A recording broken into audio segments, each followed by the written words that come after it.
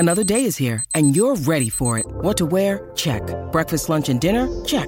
Planning for what's next and how to save for it? That's where Bank of America can help. For your financial to-dos, Bank of America has experts ready to help get you closer to your goals. Get started at one of our local financial centers or 24/7 in our mobile banking app. Find a location near you at bankofamerica.com/talktous. What would you like the power to do? Mobile banking requires downloading the app and is only available for select devices. Message and data rates may apply. Bank of America N.A., member FDIC.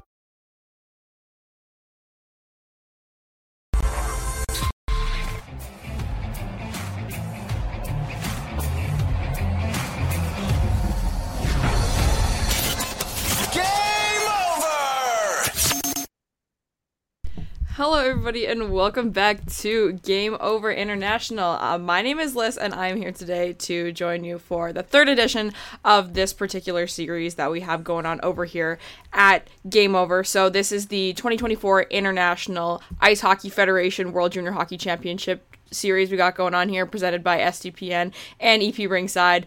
Super excited to be here today. I'm one of the hosts of regular Game Over Winnipeg, and I am joined by the one and only Lauren Kelly of Elite Prospects. Lauren, how are you doing today? I'm good. Thanks for having me back. Yeah, I'm so excited to have you. Honestly, it's so funny. This has kind of been a team effort over here at SCPN to kind of pull together a couple different hosts to host these games, and I felt like it's kind of like a elementary school group project where I, was going to be doing this on the SDPN side, and Lauren is going to be doing it on the Elite Prospect side, and we happened to be put on the same show together. That's when we knew it was going to be a good one, and it's the Sweden game of all things. We knew it was going to be a really, really fun one tonight, and, well, is fun the word that you would use, Lauren? I don't know. Walk me through how you felt about that game, just kind of your overall thoughts right off the hop. Yeah, and I think the best way to describe that game, I think positively, is that a lot of things happened in this one. And truthfully, I wasn't exactly sure what kind of performance we were going to get from Team Canada heading in.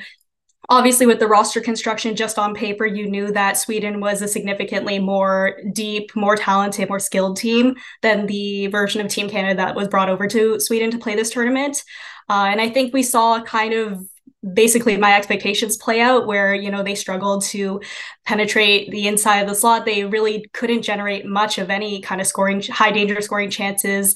And I think, they were fighting the puck all game long.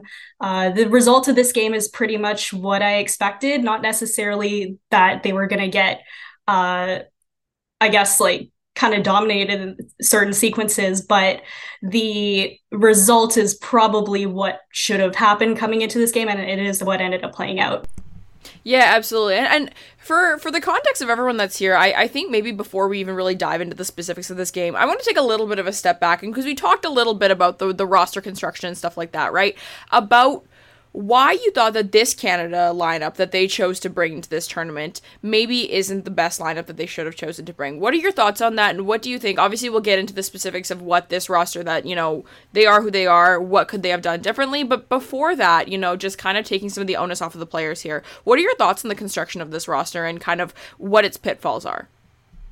Yeah, and I think immediately when the selection camp roster was announced, there were some interesting omissions. I think, obviously you're missing a guy like Riley Heidt, who is, I think, at the time leading the WHL in scoring. There were a lot of younger, more highly skilled guys that they left off in favor of, a guy like Owen Allard, who to his credit has certainly played up to expectations. He's done exactly what the team has asked for. But I think at the time of the roster being named, there were a lot of question marks around his inclusion over some of the more higher skilled guys.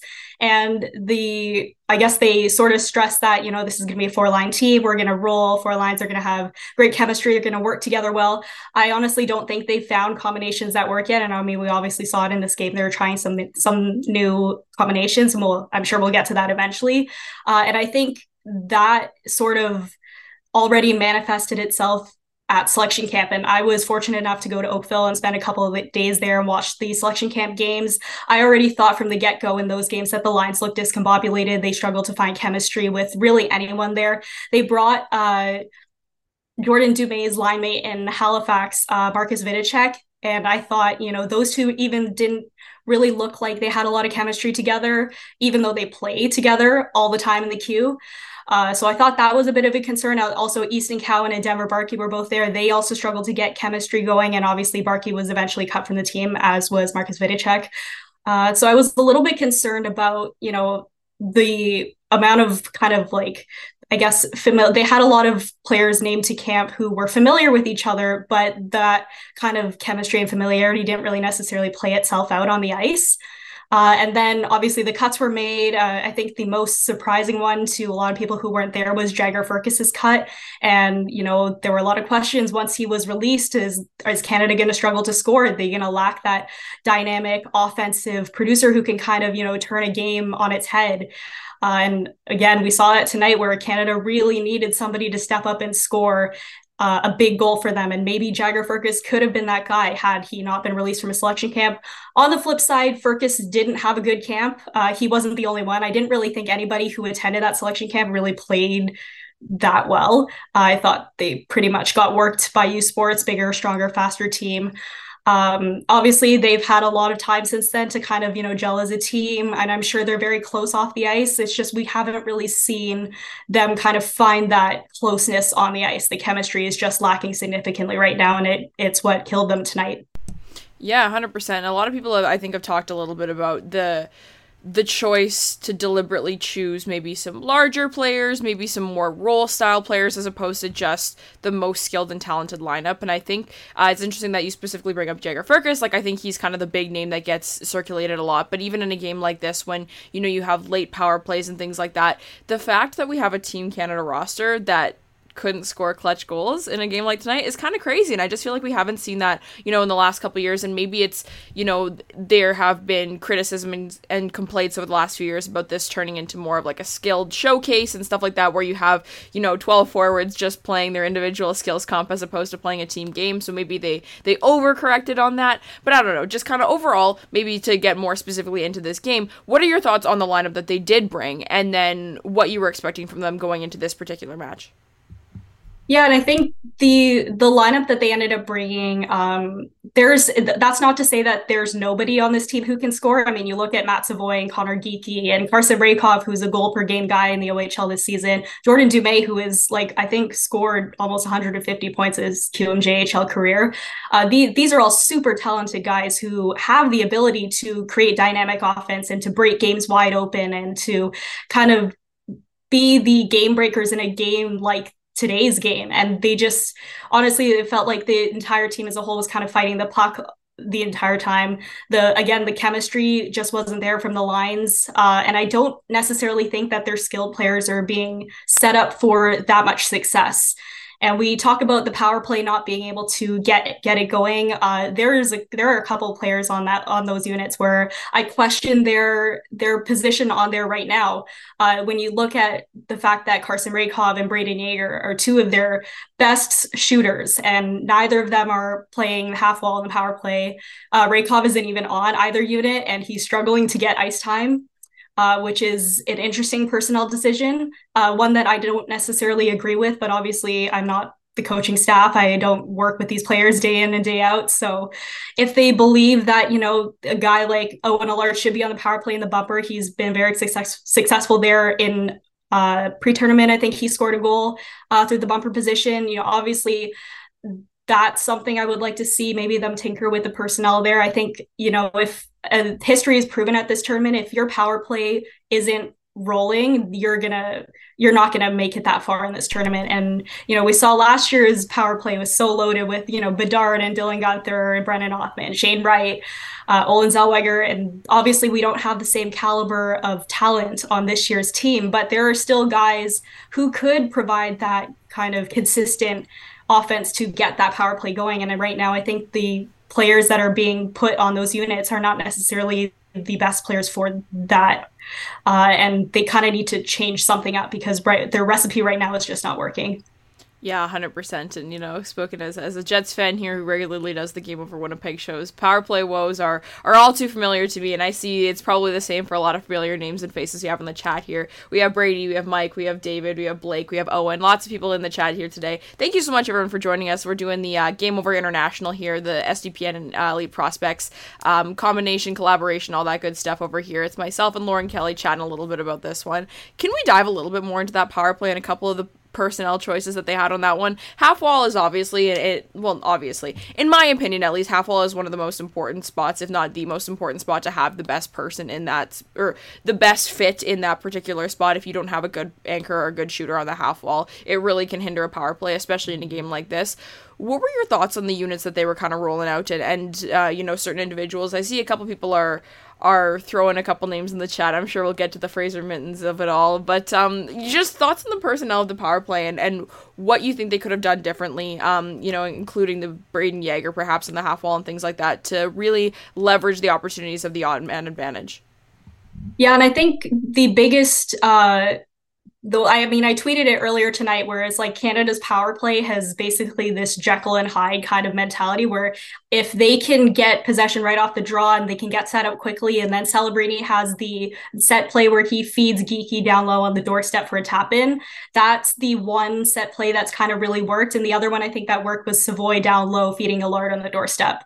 So those are the only kind of plays that they have had success with on the power play. They're both passing sequences, and against a team like Sweden, who's so good at clogging lanes and disrupting passes and poke checks, you really need an outside shot threat. And I think it was maybe to the Canadians' detriment that we didn't get to see their power play until late in the third period. I think if we had seen their power play struggle that significantly in the first period, maybe that would have forced Alan Letang to make some personnel decisions. If they had gotten another power play later in the game, maybe when Owen Beck was, if they had called a penalty on the Owen Beck hit. But obviously, if there's not a shot threat on either power play unit, I think at some point the team that's defending is going to expect, okay, a lot of cross seam passes, they're going to funnel pucks down low. It becomes more predictable, and it becomes a little bit easier for them to anticipate the movements. And, if you're only having success with that one set play with the Celebrini pass to Geekie,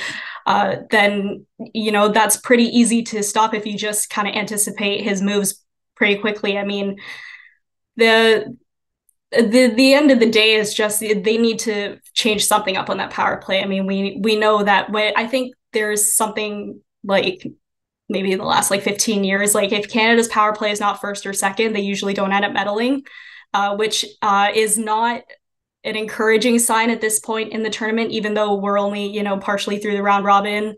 But they really need to find a way to get this power play going, because even against Latvia and even against Finland on opening day, there were still struggles to get set up in zone, can generate consistent, constant pressure.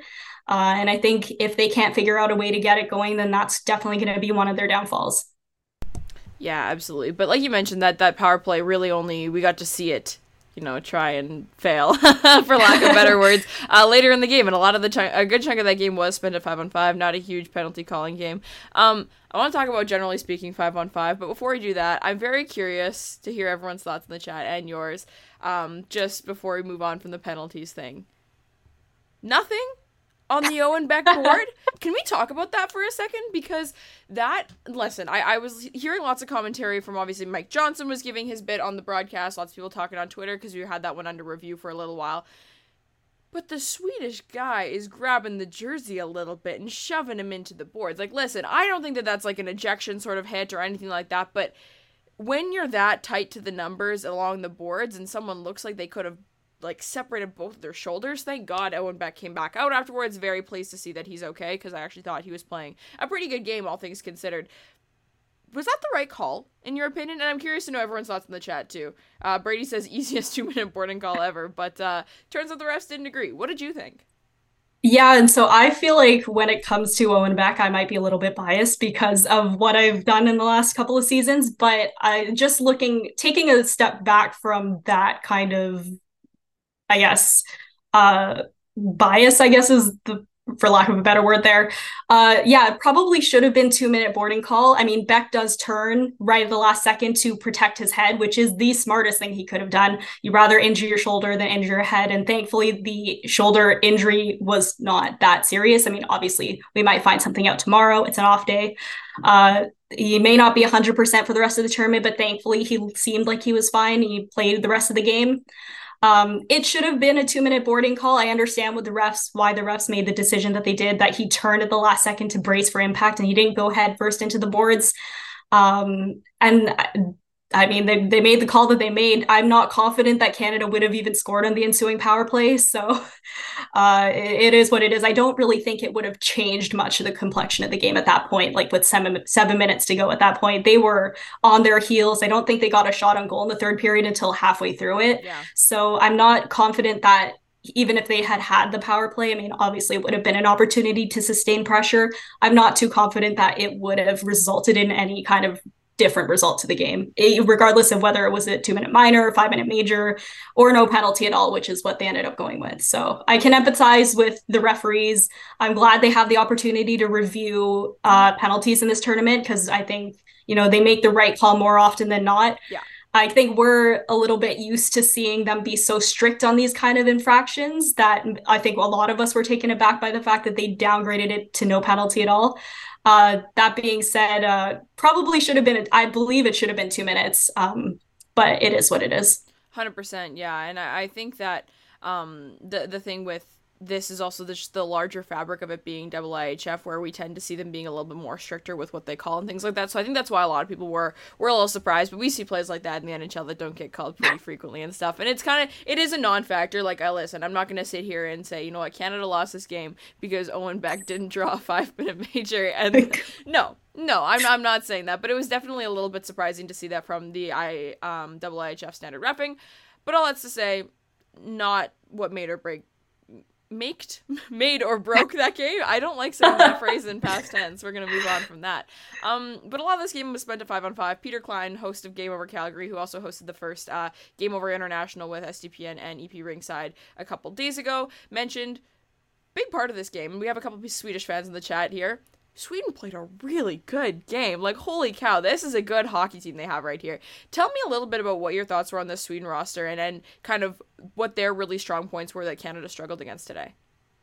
Yeah, I think on paper, I think we look at the Americans and we think that's the offensive firepower team. This Swedish team is just so well constructed from top to bottom. You've got goaltending, who between the two of them, between Hugo Havelid and Melker Tillin, have not allowed a goal yet in this tournament, which is incredibly impressive. The defense, clogging lanes, intercepting passes, their coverage, they rarely break down in their own end, which is so impressive.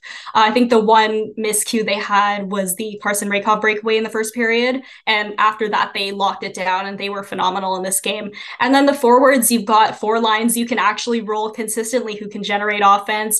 Jonathan Lekaramäki and his crazy shot. The players are not afraid to get to the hard areas of the ice to score goals down low.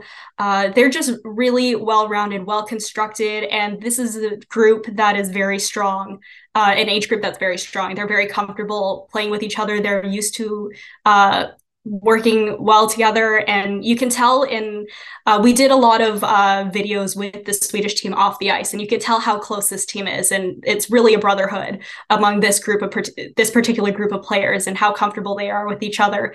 So that is to say that of course it bleeds onto the ice. They're so used to playing with each other. It's like second nature to them. And this, from top to bottom, they are the gold medal favorites in my eyes. I mean, the Americans, offensively, they're stacked, but have some questions defensively and in goal. I don't really see any glaring weaknesses with this Swedish team, and that's what made them so dangerous in this tournament. And that's pretty much what they did to Canada tonight, is they didn't give them an inch. And that was the most impressive, I guess, top to bottom performance I've seen from a team at this tournament in a long time. Yeah, no, 100%. And I think that, when we look at the Americans, I like to think are kind of just a little bit of a better but similarly constructed team to Canada, in the sense of a lot of individual star power and things like that. But the defense is maybe the bigger question mark and all those kinds of things. And a lot of people think that. And I am also one of the big proponents of offense wins championships, not defense kind of thing. Like, I think if you have players that are really good at scoring goals, you should let them score goals across the board. But in a game like this, like, you see how that tight-knit defense can really change the outcome of the game. And I think that a big piece of what Sweden looked so good to me on the defensive side was how quick they were on Canada's forechecking Canada. And what I mean by that is transition is a piece that I always look for in hockey games, because it's a really important chunk to look at, to understand, sorry, I'm getting a mess. Yeah, to understand how players are able to adapt to the situation that they're being put in and what the pressure looks like. And I thought that today Canada had to focus a little bit more on making more stretch passes as opposed to carrying the puck out, which I think they're a better carry-out team, but Sweden was on them fast. And they had to make a lot of exit passes that I don't think they really wanted to make, but it was kind of, that's better than not clearing the puck, which we saw really burnt them on that first goal, and the second one is too, right? So I think, what are your thoughts on kind of how Canada managed in their own zone today against this really well-constructed 5-man unit? I think puck management was an issue from the get-go, and I think they weren't ready for the overwhelming, stifling forecheck that is the Swedish team. I also think, it's important to note that this isn't the A-team defense that Canada wanted to bring to this tournament. I mean, they lost Tristan Luneau and Tanner Molendyk right before the tournament started. They had to bring Ty Nelson and Jorian Donovan from overseas, neither of which I thought looked good at all at selection camp. Obviously Matejchuk left with an injury briefly in the first period. We don't know what his status is. Do they need to call a third defender overseas to kind of, bolster the depth a little bit? That would be a big concern. Because the last defenseman for selection camp would be Michael Butchinger. He also plays in the OHL, also struggled at selection camp. Same issues kind of with defensive play.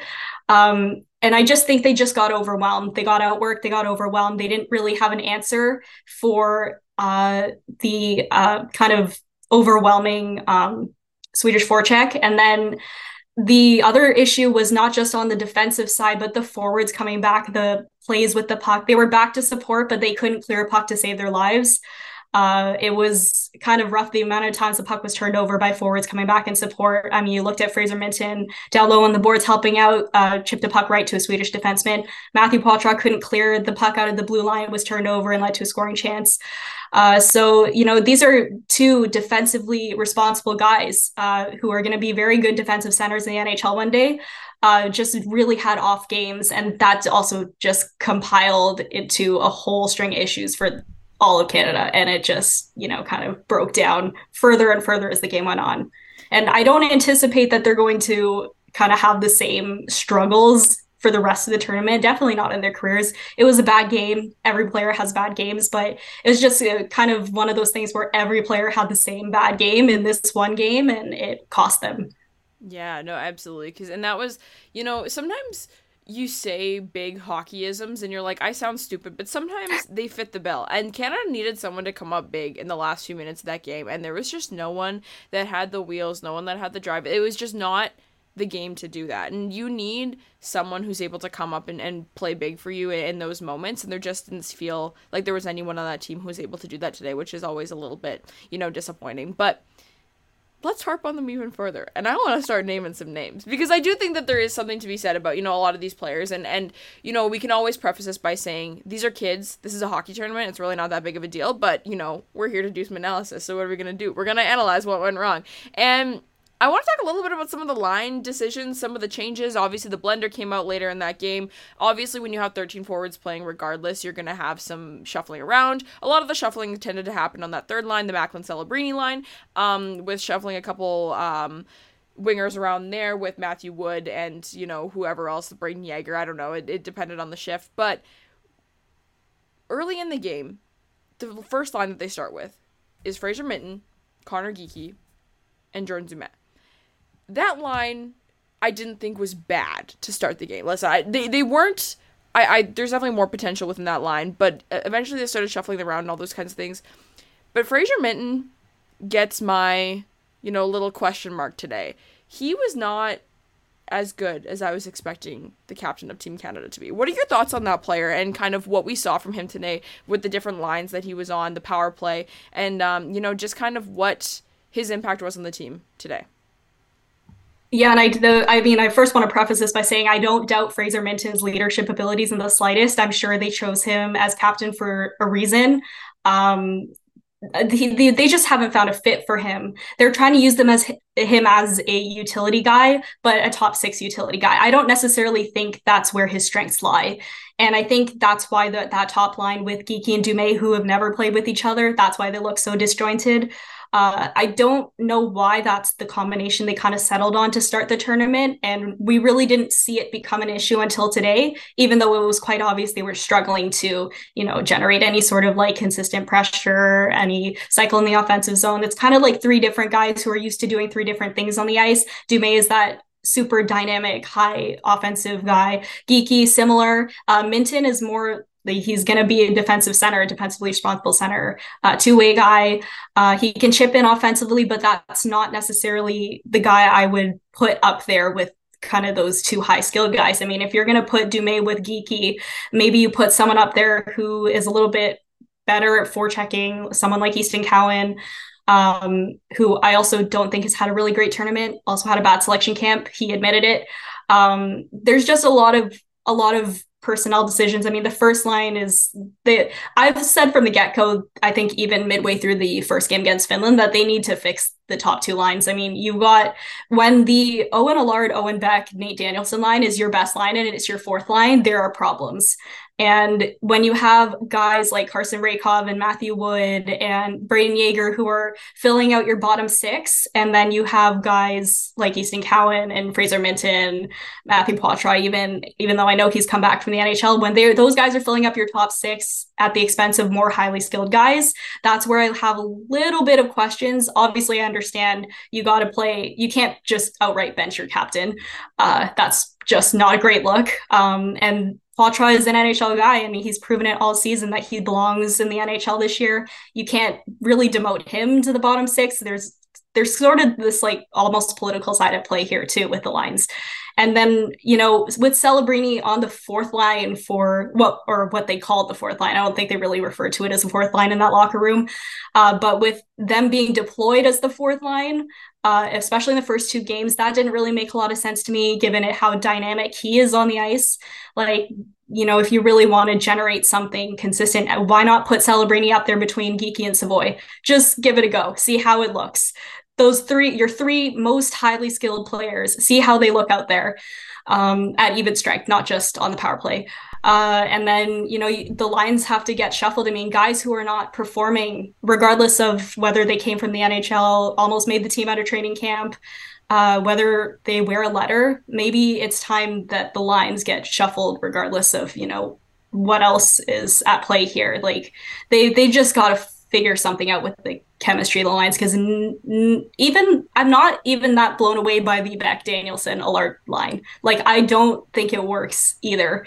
It looked okay against Finland in pre-tournament games. It was probably pretty strong, but even tonight they were pretty kind of lackluster. So the lines as a whole need to get shuffled. I loved seeing Beck up there between Geekie and Savoie, but I don't think that's necessarily going to solve any issues. It's the same problem you have with Minton being up there between the 2 of them, which they did also try in the second period. I would love to see Celebrini moved up to the top line. I think you gotta find a way to get the 3 of them going, him, Geekie, and Savoie. And as soon as you get the 3 of them going, it's gonna really feed into the rest of the roster. Okay, there's gonna be a lift. Like, the first line can drive your offense, and then everybody is gonna, there's gonna be a little bit of pressure lifted off everybody's shoulders.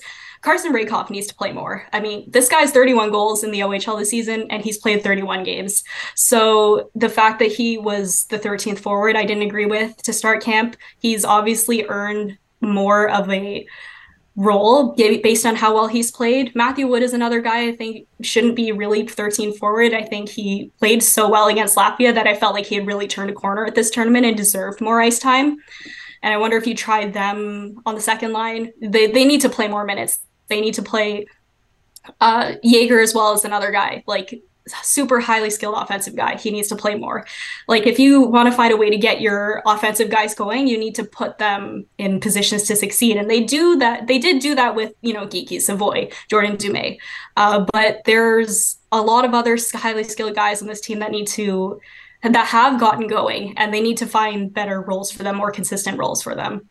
Yeah, absolutely. And I think you could sort of do, the comparison, right? It's very easy to finish that game and say, well, what can we do that Sweden does? Because obviously they're doing something right that we're not. And you talked about the tight-knittedness that you can experience when you see them firsthand, at pre-tournament and everything like that. And this is also a group of players that I believe has been together, for a couple of U18 tournaments and Hlinka Gretzky's and whatnot, right? Like, I think this is a group that's kind of grown together, and it shows to a certain capacity. And we know that's also the piece that I always think about when it comes to these tournaments. Like, these are children. These are 19-year-old boys. Like, think about a 19-year-old boy that you know in your life. Like, I'm sorry, they are not emotionally regulated. They are very biased people, all these different kinds of things. So, like, for example, and again, I'm a very biased person, I got to watch Savoy pass pucks to Connor Geeky net front and score goals all season long for the WHL, for the Winnipeg Ice, my local junior hockey team, rest in peace, of course, for the last couple seasons.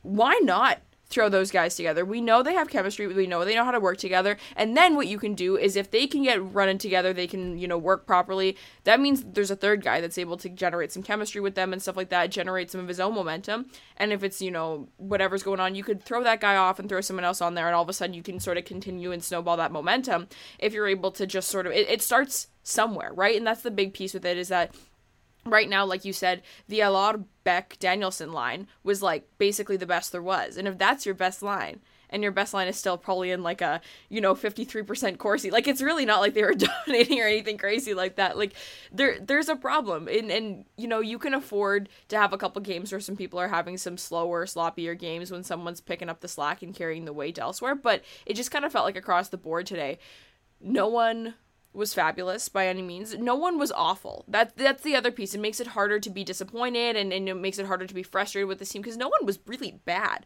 But it's just, your team can't consistently be meh, right?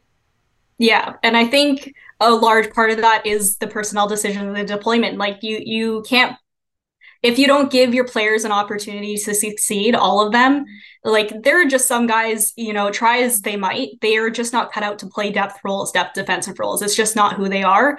And you got to figure that out really quickly in this tournament. Is this a guy who can abandon the offensive side of the game completely for 2 weeks and just take defensive zone draws, work on D-zone coverage? Like, is that a guy who can play this kind of role, or is he going to be better served, on a power play unit? And if that's the kind of thing that they haven't necessarily figured out yet, and they're using all these depth guys on the power play units instead. Like, you see, like, no disrespect to Owen Allard or Fraser Minton, but these are not guys that should be on your first or second power play unit over a guy like Carson Rehkov or Brayden Yager. So there have been some decisions, like if you can get the power play going, if you can flip that on its head, that generates more momentum as well. Like, not just at even strength, like if as soon as you get the power play going, like I feel like it's just going to be a weight off of a lot of these guys' shoulders, like especially for the guys who are known for their offensive talents.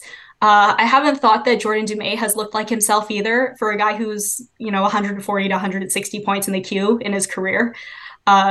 I haven't felt like he has sort of found his game yet here. He's another guy, like, obviously he's on the power play, but right now, maybe if it's not working for Dumais, maybe you try another highly skilled guy up there. There's a lot of questions that are going to be asked of this coaching staff and this team over the next 48 hours between now and when they play Germany. And the Germans are no slouch. I mean, they knocked off Finland. I don't necessarily think you can look at that as an automatic win. They played Sweden pretty well too before Sweden finally blew the game open. This is a team they can't look past. Like, if Germany gives any sort of pushback to this team and they still haven't figured it out by then, there's going to be a lot of questions heading into the quarterfinals, because like, this is not a surefire medal contending team. I think there's a lot of questions about whether they're even going to make it out of the quarterfinals. Like, if they go up against Slovakia or Czechia or even the US, if, Slovakia ends up winning their group play game against the US and wins the group. Like, do the Canadians finish third? Maybe they lose to Germany and they end up playing the US in the quarterfinals, right? Like, there's so many questions about this team and their ability to kind of be the Canada that we're so used to seeing. And I think we maybe got spoiled a little bit with the Connor Bedard years. Like, we're not used to seeing this kind of team. And this team reminds me a lot of, a team from 2019 or 2018 where there's not a lot of Max Comtois year. Yeah. And then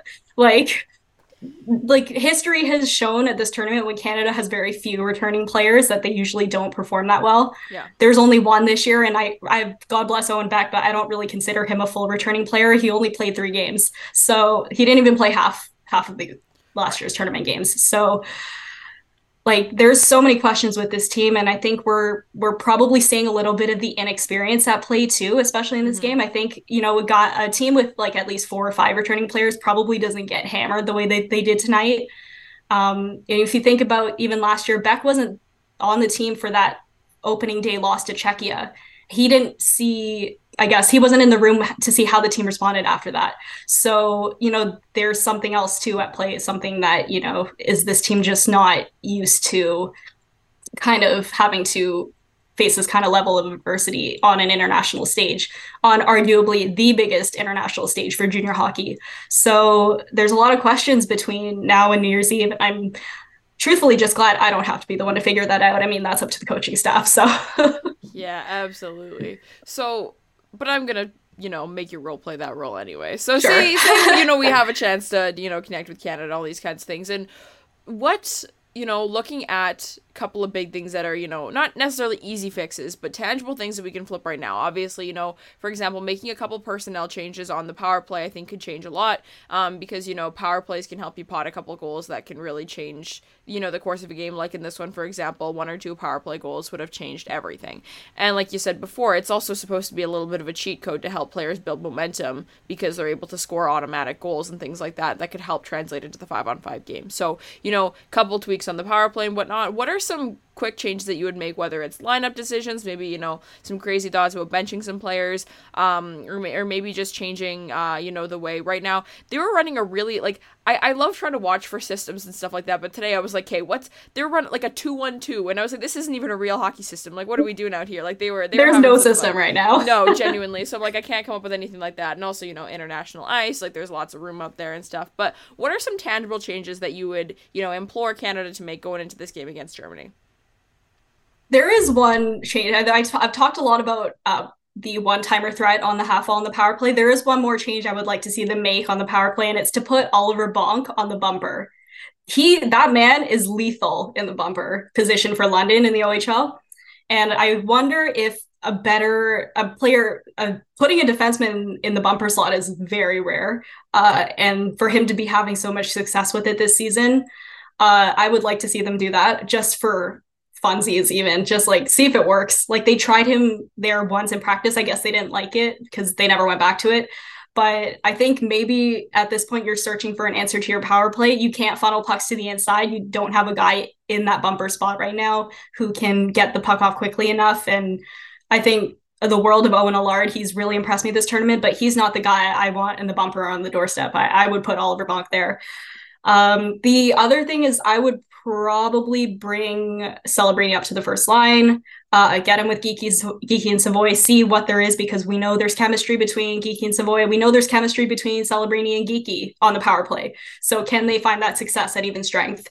And this is probably going to trigger a lot of Leafs fans, but I think your boys have to come down the lineup a little bit, especially Easton Cowan. I just don't think he has it right now at this tournament. Like, the second line was pretty rough tonight as far as turnovers went, as far as, losing offensive zone draws and then having the puck go right back the other way. They couldn't even win it back. So I think probably Cowan's got to come down at least to the third line, and they got to break up that identity line or whatever they called it at the beginning of the tournament between Beck, Allard, and Danielson. I hate that name so much. Identity line? Oh, they did. Yeah, it was. We should have known it was cursed. We should have known it was cursed.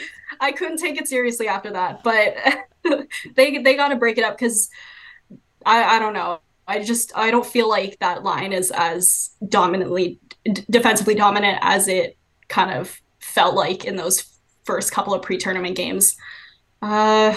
Maybe, yeah, there's a lot of changes I would try. I mean, you got to move Raykov and Wood and Jaeger up further up the lineup, and then I don't know, we'll see. Like this could all be for naught, right? I mean, they could roll back the same four lines and they could probably demolish Germany in 2 days.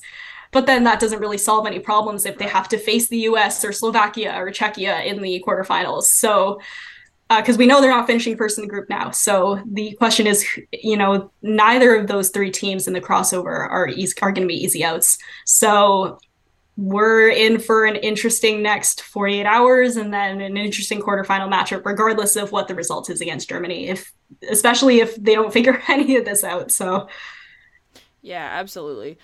So before we wrap things up, I want to, just give a shout out to everyone who's listening live in the chat. Thank you so much for being here. We really appreciate you guys. My name is Liz. I do the Game Over Winnipeg shows over here at SDPN, and I'm joined by Lauren from EP Ringside. So we're here chatting a little bit about this 2-0 loss to Sweden today. Before we head out, we want to just give you the opportunity to ask Lauren any questions that you might have. So please feel free to drop them in the chat. And so while I give people a chance to do that, because I know what we're doing live right now is a little bit behind what people are seeing live on the YouTube feed. But let's just talk super, super brief about Group B.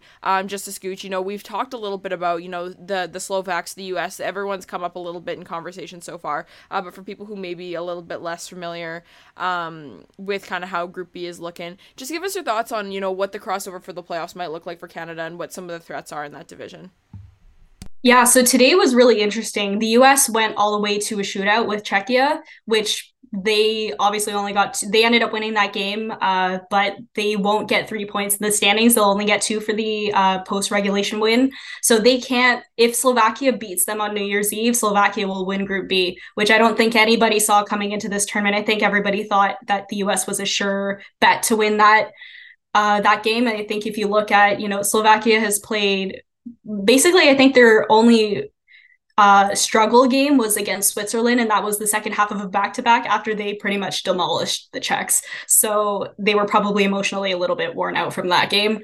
And so you're looking at a well-rested Slovak team, a well-rested US team, I think, heading into that New Year's Eve showdown, and that should be probably the most highly anticipated game of the entire round robin. I think especially since Finland has kind of fallen flat. I thought heading into it that the Sweden-Finland New Year's Eve showdown would be the most anticipated one. No, I think it's actually the US-Slovak game.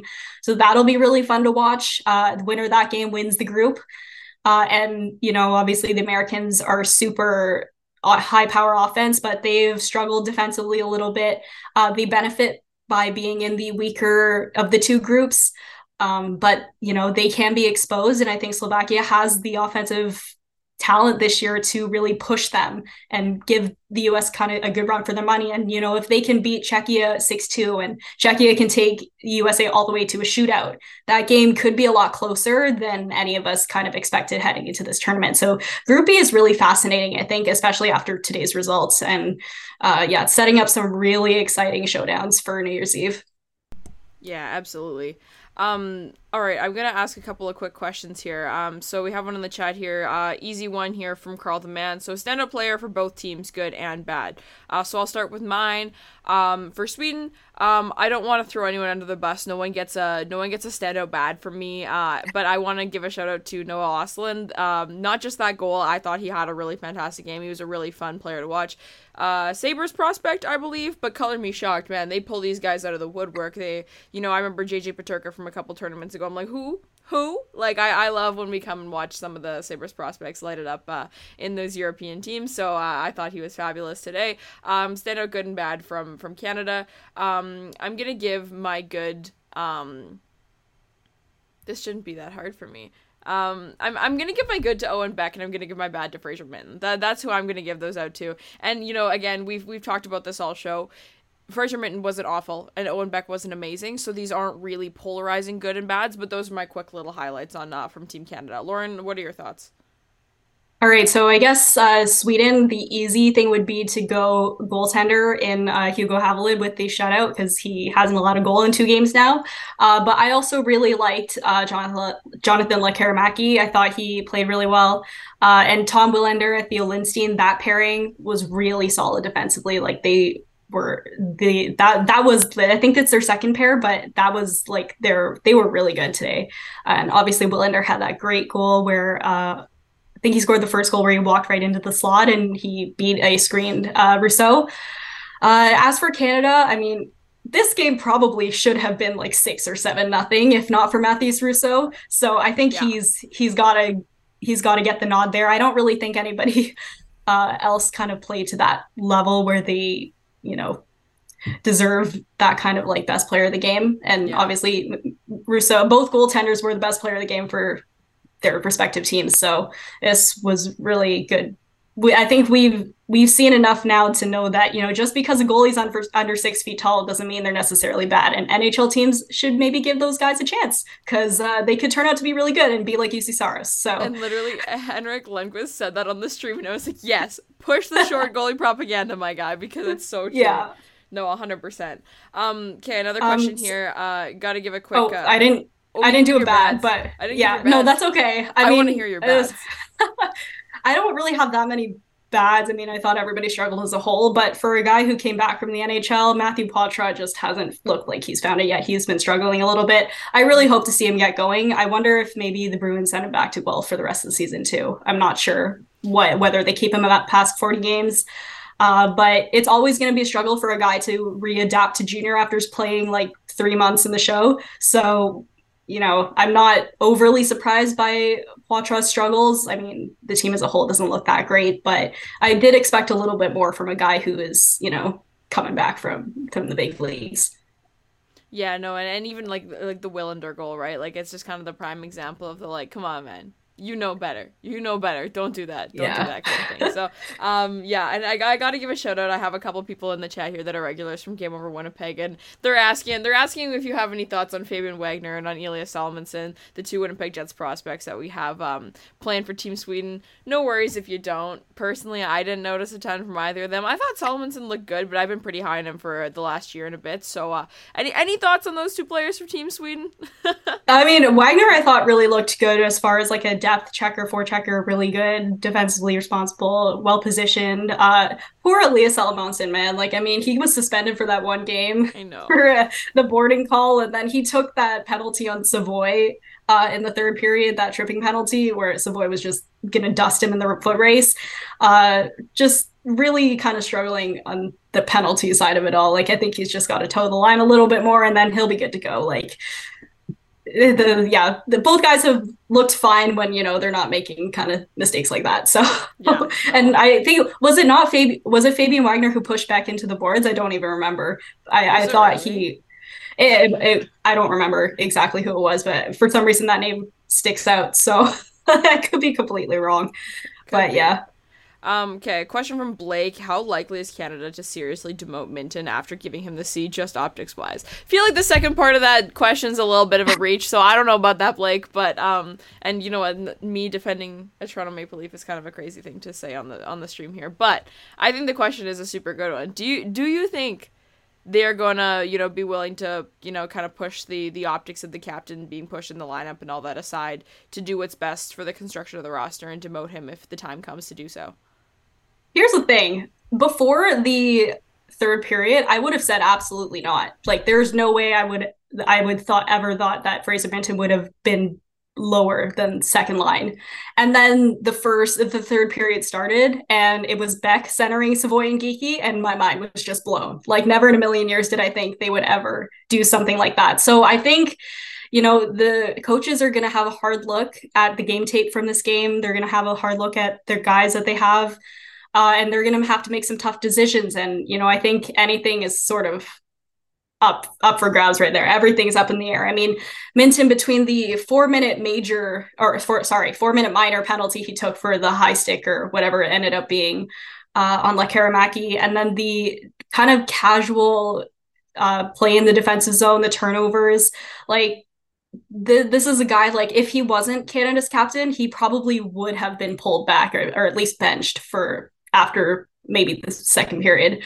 But because he's your captain, you can't bench him. Like, there's no way they're ever going to bench him. So, like, maybe he comes down, maybe he centers the second line. I don't necessarily think he's been that effective on the wing. So maybe you bring him back to center, you kind of rein him in a little bit, get him in a position where he's more comfortable playing, and see what happens, whether that's first line, second line, third line. I can't see him going any lower than that. Yeah, no, 100%. It'll be very interesting, and as we often say when I close out these shows, my segue into the outro, only time will tell. So it'll be very interesting to see how the next couple of games, hopefully couple of games, and see how many Canada has left in the tank, go for the squad. I know we're all rooting for them and hoping for the best, because, you know, that's kind of, you can never take the Team Canada out of the girl, right? So we're hoping for the best for the Canadian squad, but it'll be very interesting to see how they fare against Germany, and then how the playoff structure ends up looking, with possibly some upsets still to come in Group B. So just to wrap things up, thank you so much, Lauren, for joining me today. This has been super fun. SDPN and EP Ringside have been having a super fun time together over the course of these streams. It's been great so far, and we have more to come as far as Canada continues to make it throughout the game. Lauren, before we sign off, can you give us a little bit of a plug about what happens over at Elite Prospects and, you know, all the kinds of great content that you guys put out? Yeah, so we're, I guess, primarily known for our like scouting side, which is our EP Ringside editorial side. I write there occasionally, like usually once every month. I'm their OHL scout, so Ontario is my region. So I do like a stock watch every month on, you know, guys who are rising, guys who are falling. We do a lot of great work with like my colleagues Mitch and David and Lassie, like everybody who works. Like, I'm learning so much from them. They're like geniuses or whatever. But it's, they do a lot of great work with their film rooms, their draft retrospectives. Like, always, I would highly recommend checking out their articles, subscribing. I know there's a paywall on most of the articles, but I believe it's well worth the investment. I subscribed to EP Ringside before I was hired, so I guess I can speak from experience that it's well worth the price for the subscription. Elite Prospects also has a bunch of great features on the main site that, you know, are advanced stats filters, compare players. Like, there's a whole bunch of like treasure trove of like different features that you can check out, play around if you're a subscriber. And then, yeah, like I also run the Elite Prospect socials, so check us out, Twitter and Instagram mostly these days. We're doing a lot of great content with World Juniors, so keep an eye out on that if you're curious. Yeah, absolutely. And I think it was a very full circle moment for me for this, you know, doing this official partnership with Elite Prospects, when, you know, 5-6 years ago, the guys that we were in high school with were always flexing their having an Elite Prospects page. And I'm like, guess what? I could really, if I tried hard enough, I bet you I could talk to the team and get your page removed. Loser. No, but over here at SDPN, obviously, many of you guys may be familiar with what we do over here. Tons and tons of different shows, but specifically with this one here, we're doing Game Over for the World Junior Tournament, just like we have Game Over for every single Canadian game that is played in the NHL. So all 7 markets have their own shows with their own amazing set of hosts. Can't speak highly enough of my colleagues over here at Game Over and all the good work they do on the 7 respective shows we have here. So make sure, if you're ever interested in watching the games, you know, we have a lot of people here who may not be specifically fans of any of the Canadian teams. So if you've never checked out a Game Over before, there's one after every game. If your team is ever playing against a Canadian market, make sure you check out the stream. They're all here at SDPN. And also, just a selfish little plug, we're only about 1,000 subscribers away from 100K, so it'd be really fantastic if you could hit the like and subscribe on your way out to get us up to that number. It's a pretty big milestone. So thank you so much, everyone, for joining us live. For everyone listening back later, we appreciate the support. We'll be here for every game for the rest of the World Junior Tournament, so long as Canada is involved. So Lauren, thank you so much for joining me today. It's been really awesome. You can check out Lauren on Twitter. Her handle is at LauraKelly24. My handle is at Liz Hood, where we're always talking hockey with all kinds of amazing people in the community. So thank you so much, everyone. Have a fabulous rest of your day, and we will see you next time. Yeah!